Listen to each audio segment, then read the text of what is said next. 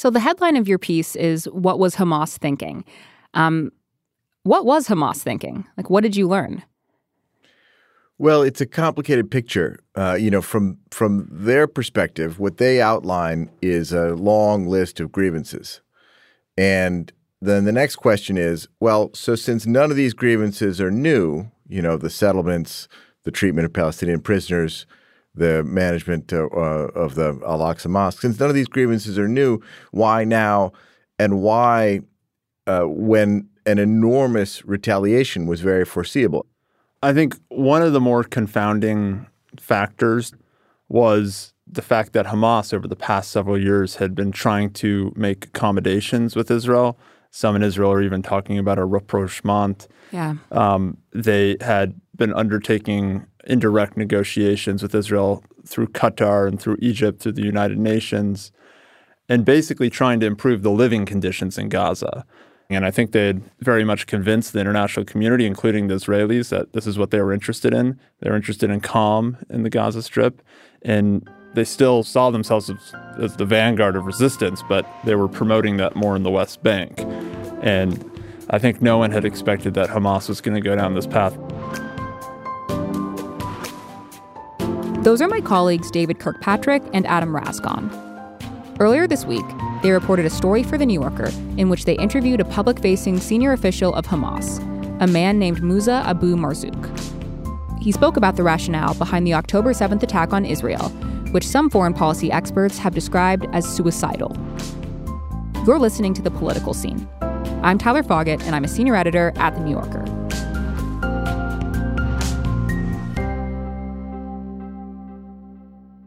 I think at the big picture level, from the Israeli perspective, Hamas had become committed to governance, to try to improve the lives of the people in Gaza.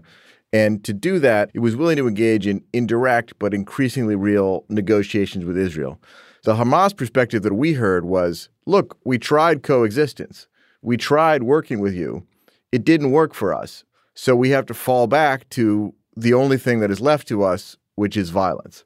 So that was the ultimate message that I think we took away from Abu Marzouk. Yeah, I mean, he argued that this was all along their strategy.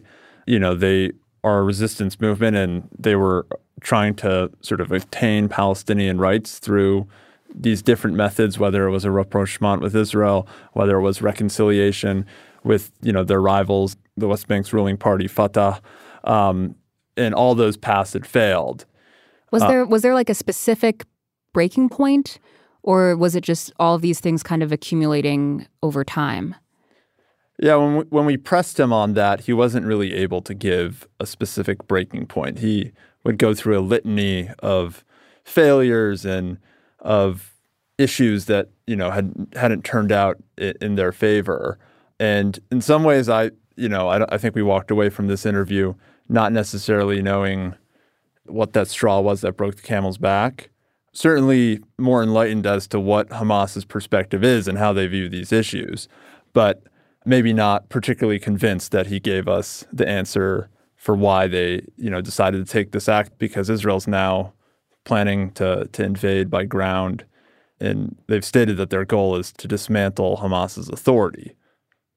Yeah, I mean, at the time of this recording, the death toll in Gaza is reported to be almost 3,000 people. Israeli airstrikes have been pummeling the territory. I mean, how did Marzouk respond to the retaliation that we've seen from Israel? His answer was basically the Palestinians in Gaza are ready to withstand any sacrifice in the interest of Palestinian independence. I'm not going to say that I find that particularly convincing. Gaza is not run as a democracy. Gazans don't have an opportunity to decide their own foreign policy.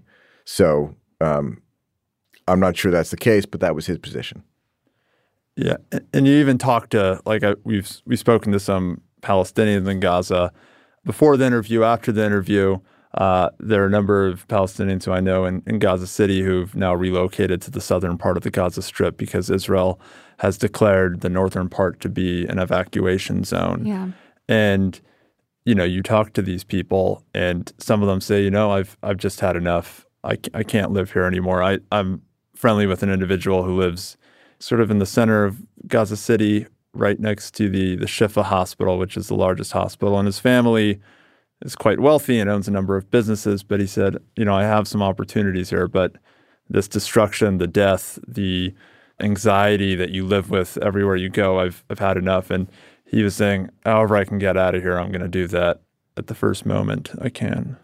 So Marzouk told you that he learned the details of Hamas's attack on Israel at the same time that the rest of the world did, because within Hamas, he's a political leader, not a military leader, and these are separate groups. But he also intimated that he knew this attack had been in the works for years, even if he didn't know the precise timing. So I'm wondering if you could talk a little bit about how long this has maybe been planned for based on the reporting that you did, and also just how we're supposed to think about culpability here. Like, is there really a separation here between these two groups, military and political, or is it hard to make that divide?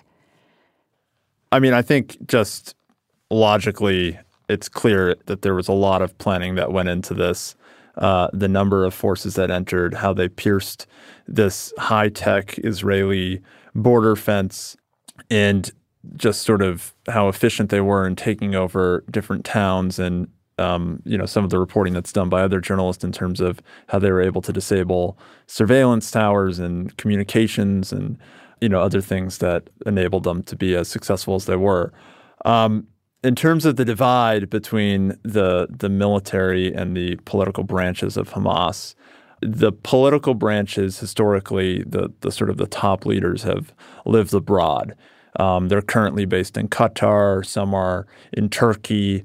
Hamas has some leaders who spend time in Lebanon as well. And their role is more to raise money, to build international relations with, Hamas's various partners like Iran and Turkey and Qatar and some of these other places. And the military folks are focused on building up an army in the Gaza Strip to fight Israel. But the sort of exact dynamic of that relationship is very murky. I think there are a few people that really understand how it plays out. But I think one of the things that makes it unique is that there is this division where the political leaders aren't maybe fully informed about what's going on within the military branch. I'm sure in part to prevent information from being leaked. Israel's obviously, carrying out surveillance against their phones and trying to get a sense of what's going on. But also, I think there's just a sort of a divide between the two groups. These folks who are living in Qatar are living at very, very nice hotels and luxury apartments. They're flying all around the world with bodyguards and going out to fancy meals. And these folks in Gaza are living under a blockade and under immense restrictions. And experiencing the real injustices of the conflict. So I think that also plays a role too. I think there's a couple things going on. There's part of it is a sort of strategic and deliberate ambiguity. I mean, Hamas would like to represent the political leaders as both totally in charge of policy and not necessarily in charge of policy. They want to be responsible for the actions of the military wing and not responsible. Some of that reflects just the practicalities of surveillance. The Hamas leadership, wherever they are going to be extensively spied on, not only by Israel, but probably all of their host countries. I'm sure that Qatar is doing its best to tap Abu Marzouk's phones. And so it makes sense that they're not going to be informed about every decision. Abu Marzouk in particular is someone who has a PhD in engineering from an American university, has spent a lot of time here. If you were Hamas, you couldn't pick a better interlocutor with the West and the Western media. So perhaps he's, in a sense, a kind of a spokesman for the group. But that said, he's been involved in a leadership capacity from the beginning, since 1987. And when he spoke to us, he did not in any way distance himself from responsibility or support for the actions on October 7th.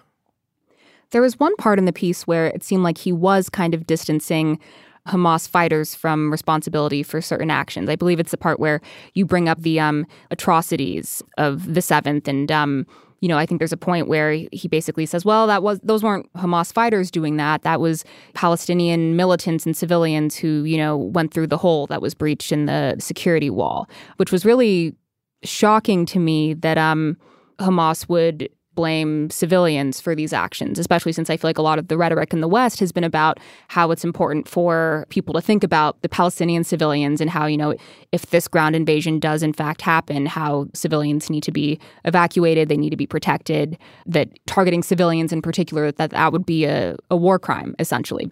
I just found it interesting that you don't really have Hamas using the same rhetoric of innocent civilians that we're so used to seeing in the West.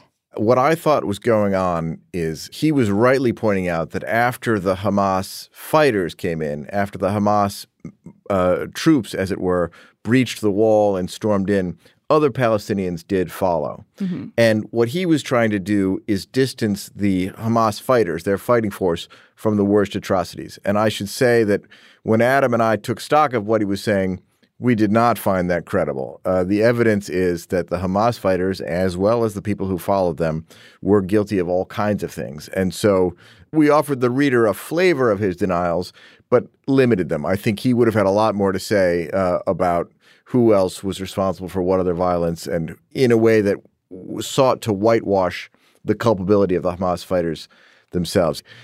Even Hamas, even a militant group that the U.S. has long ago designated as a terrorist organization, is sensitive to allegations of war crimes on this scale, and they're doing their best to try to deflect those. I understand the sort of desire, on the part of Hamas to whitewash some of this stuff and to kind of point the finger away from their fighters. But it seems like pointing that finger to the civilians can only result in just more civilian deaths. Is it to their advantage, I guess, for like the American people or for Israel to not really distinguish between Hamas fighter and Palestinian civilian? Are they trying to make those borders murkier? Well, I don't want to be arguing his case for him or Hamas's case for Hamas. But even if there were a handful of thuggish civilians that followed the Hamas fighters over the border and did terrible things, that wouldn't actually, under international law, justify the killing of other civilians in Gaza. But I think your point is right. From his perspective, all of Gaza is one. They all support Hamas. If they weren't there as fighters, they were cheering the fighters. I think as outsiders, we're going to be a little skeptical of that. We don't have an opportunity to measure public opinion inside Gaza. There's a substantial chance that they are not 100% behind this attack or Hamas. I mean, some in Israel have tried to argue that the civilians actually are responsible because they elected Hamas in 2006. Although I don't know if that argument really holds water because those elections happened now 17 years ago, and about 50% of the Gazan public is under 18, so wouldn't have even had a chance to vote.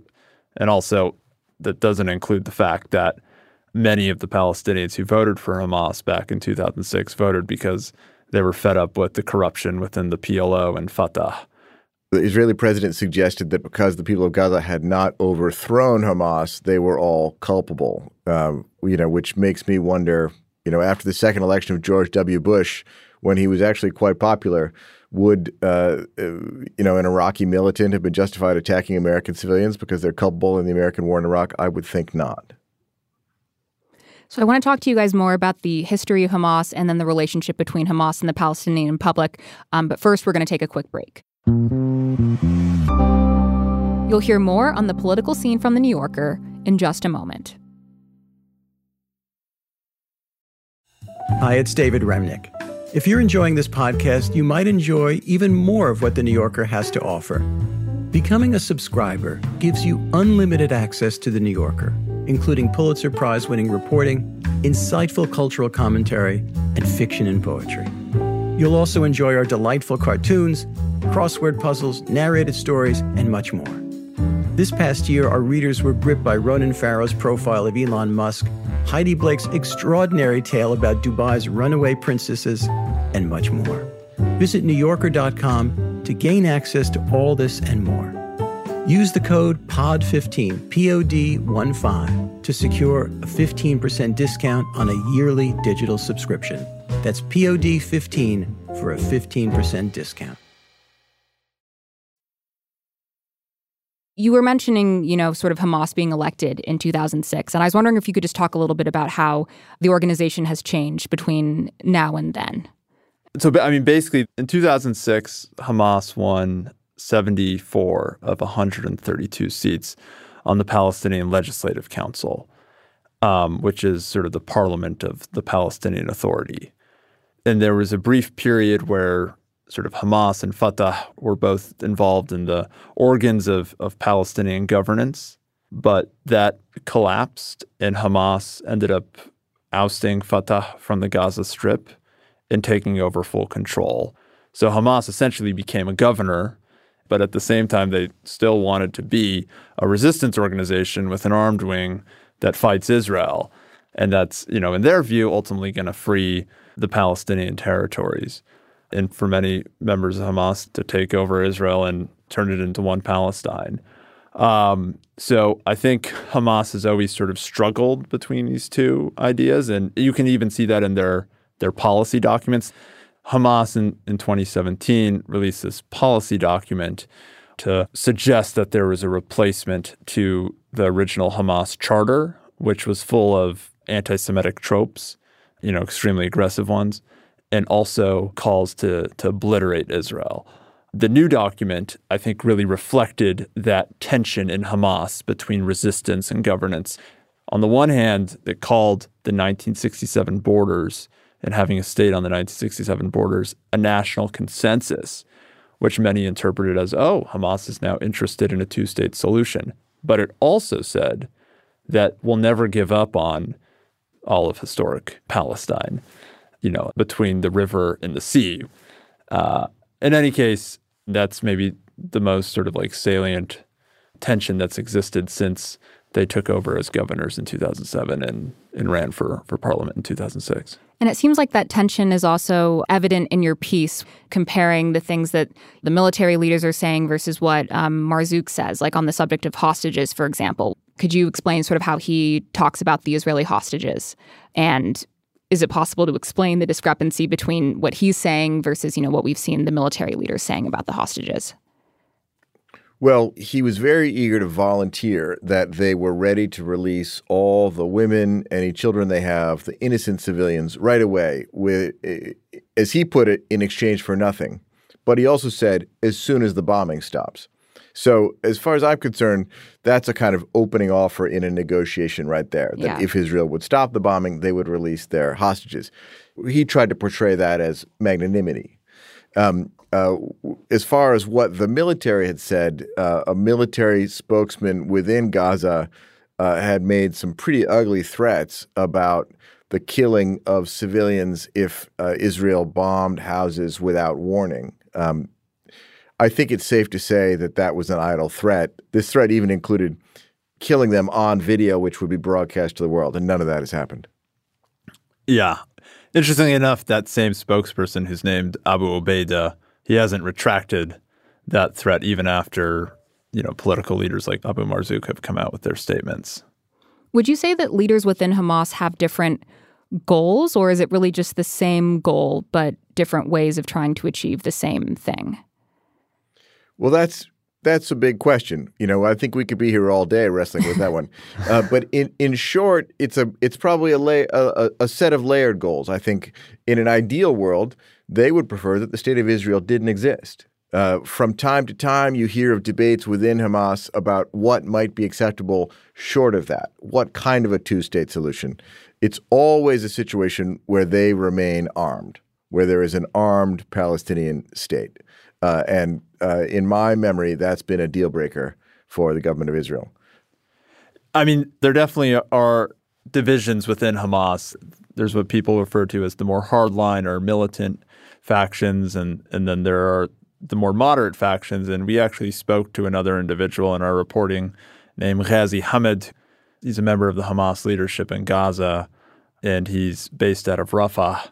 And he's definitely advocating for a more moderate approach. And I think he, is someone who will defend the militancy, and he was defending the acts of these Hamas fighters in Israel.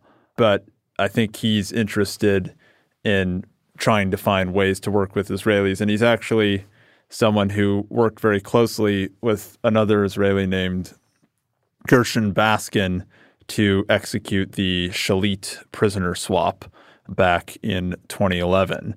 But there are other factions, another individual named Fethi Hamed, who's a senior Hamas leader based in the Gaza Strip. And he's someone who's made statements in the past saying that Palestinians all around the world should go find Jews and kill them. So there are different wings and different approaches, and I think they're always sort of clashing with each other. The folks like Abu Marzouk are more public-facing and diplomatic in their language. But, I think it is fair to say that, like political parties all around the world, they also have their different factions. But it does seem like from a foreign policy perspective that one faction has kind of won out, or at least emerged as sort of the one that's indicative of the entire group's ideology. Just thinking about how I think in 1997, the U.S. and a bunch of other countries declared Hamas a terrorist organization. I mean, it's interesting to hear that there are all of these conflicts within Hamas. Well, we're looking at quite a bit of history here. Israel was active in persuading the U.S. and the countries of Europe to designate Hamas as a terrorist group. After that, Hamas went on to conduct a number of quite grisly suicide bombings inside Israel and kill a lot of civilians in the early 2000s. They've discontinued that. I think it's fair to say that after the events of October 7th, the hardliners have won out. So to the extent that there were different people inside of Hamas debating what the requirements could be for a potential happy coexistence, or at least acceptable coexistence with Israel, that group has lost. They've embraced a violence on a scale that has never been seen before. And that's about the end of that in terms of an internal debate within Hamas about strategy. Don't you think, Adam? I mean, definitely for this moment. And I mean, it's possible Israel seems to be going in for this ground invasion. They might try to totally dismantle the Hamas leadership, and they've talked about killing all the top leaders and the members of the military wing and dismantling their infrastructure. In many ways, there may be no real debate to be had, especially if they lose control of Gaza. I think that will leave questions for sort of who will come next in Gaza. Hamas is an ideology. It's not sort of embodied in specific individuals only. And, Israel's assassinated many of the leaders of Hamas in the past. And there have been other, new manifestations of the movement who have emerged and taken over. So I think there are a lot of questions about what comes next, whether that's a more hardline Islamist group taking over, whether that's Israel reoccupying the Gaza Strip, whether that's Israel and the international community inviting the Palestinian Authority to come back and take over governance, something I imagine the PA would be reticent to do following an Israeli military operation. I think a lot of attention is now going to focus on the Palestinian Authority in the West Bank. And I think it's reasonable to consider that the current weakness of the Palestinian Authority may in some ways have been a contributing factor to the attack. The Palestinian Authority is a creation of the Oslo Accords in 1993, and it was envisioned as the precursor to a future Palestinian state under a two-state solution. As that has become less and less viable, their reason for existence has gone away. And yet they continued to play the role of kind of policemen for the Israeli occupation and to try to help control unrest among the Palestinian population of the West Bank. That's not great for their legitimacy and their credibility as a representative of the Palestinian people. And these events in Gaza and the escalating conflict between Israel and Hamas as another kind of voice of the Palestinian people, I think might make life even more uncomfortable for the Palestinian Authority in the West Bank. And it's not hard to imagine that that was considered desirable by the leaders of Hamas who planned this attack. And Abbas, the Palestinian Authority president, is 87 years old. He's in the twilight of his career. He's moving more slowly. He's traveling less. He's clearly moving towards the end of his days. I know people said that 10 years ago, but it certainly seems to be the case now. And maybe in some ways this is a play for the Palestinian public ahead of Abbas's exit. So you mentioned that much of the Hamas leadership lives abroad, and so they're not necessarily experiencing the siege in Gaza firsthand. Does that make it harder for them to properly represent Palestinians in Gaza? You know, what brings us to mind is that quote from Marzouk about how so many Palestinians in Gaza are willing to die for this cause, when you said that you've talked to people and that's not necessarily the case. You know, I think I hear you asking, are the foreign-based political leaders of Hamas out of touch with the people of Gaza? And I think that might be the wrong way to look at it for two reasons. First, they are Palestinians. They are Gazans. Abu Marzouk is himself the son of refugees who fled in 1948, and his older brother, was killed in the attack this week. So he's not so far removed from conditions in Gaza. The second reason is that to the extent that we see a divide, or we imagine a divide between the residents of Gaza and the Hamas leadership, it's not a divide between the residents and the foreign leadership.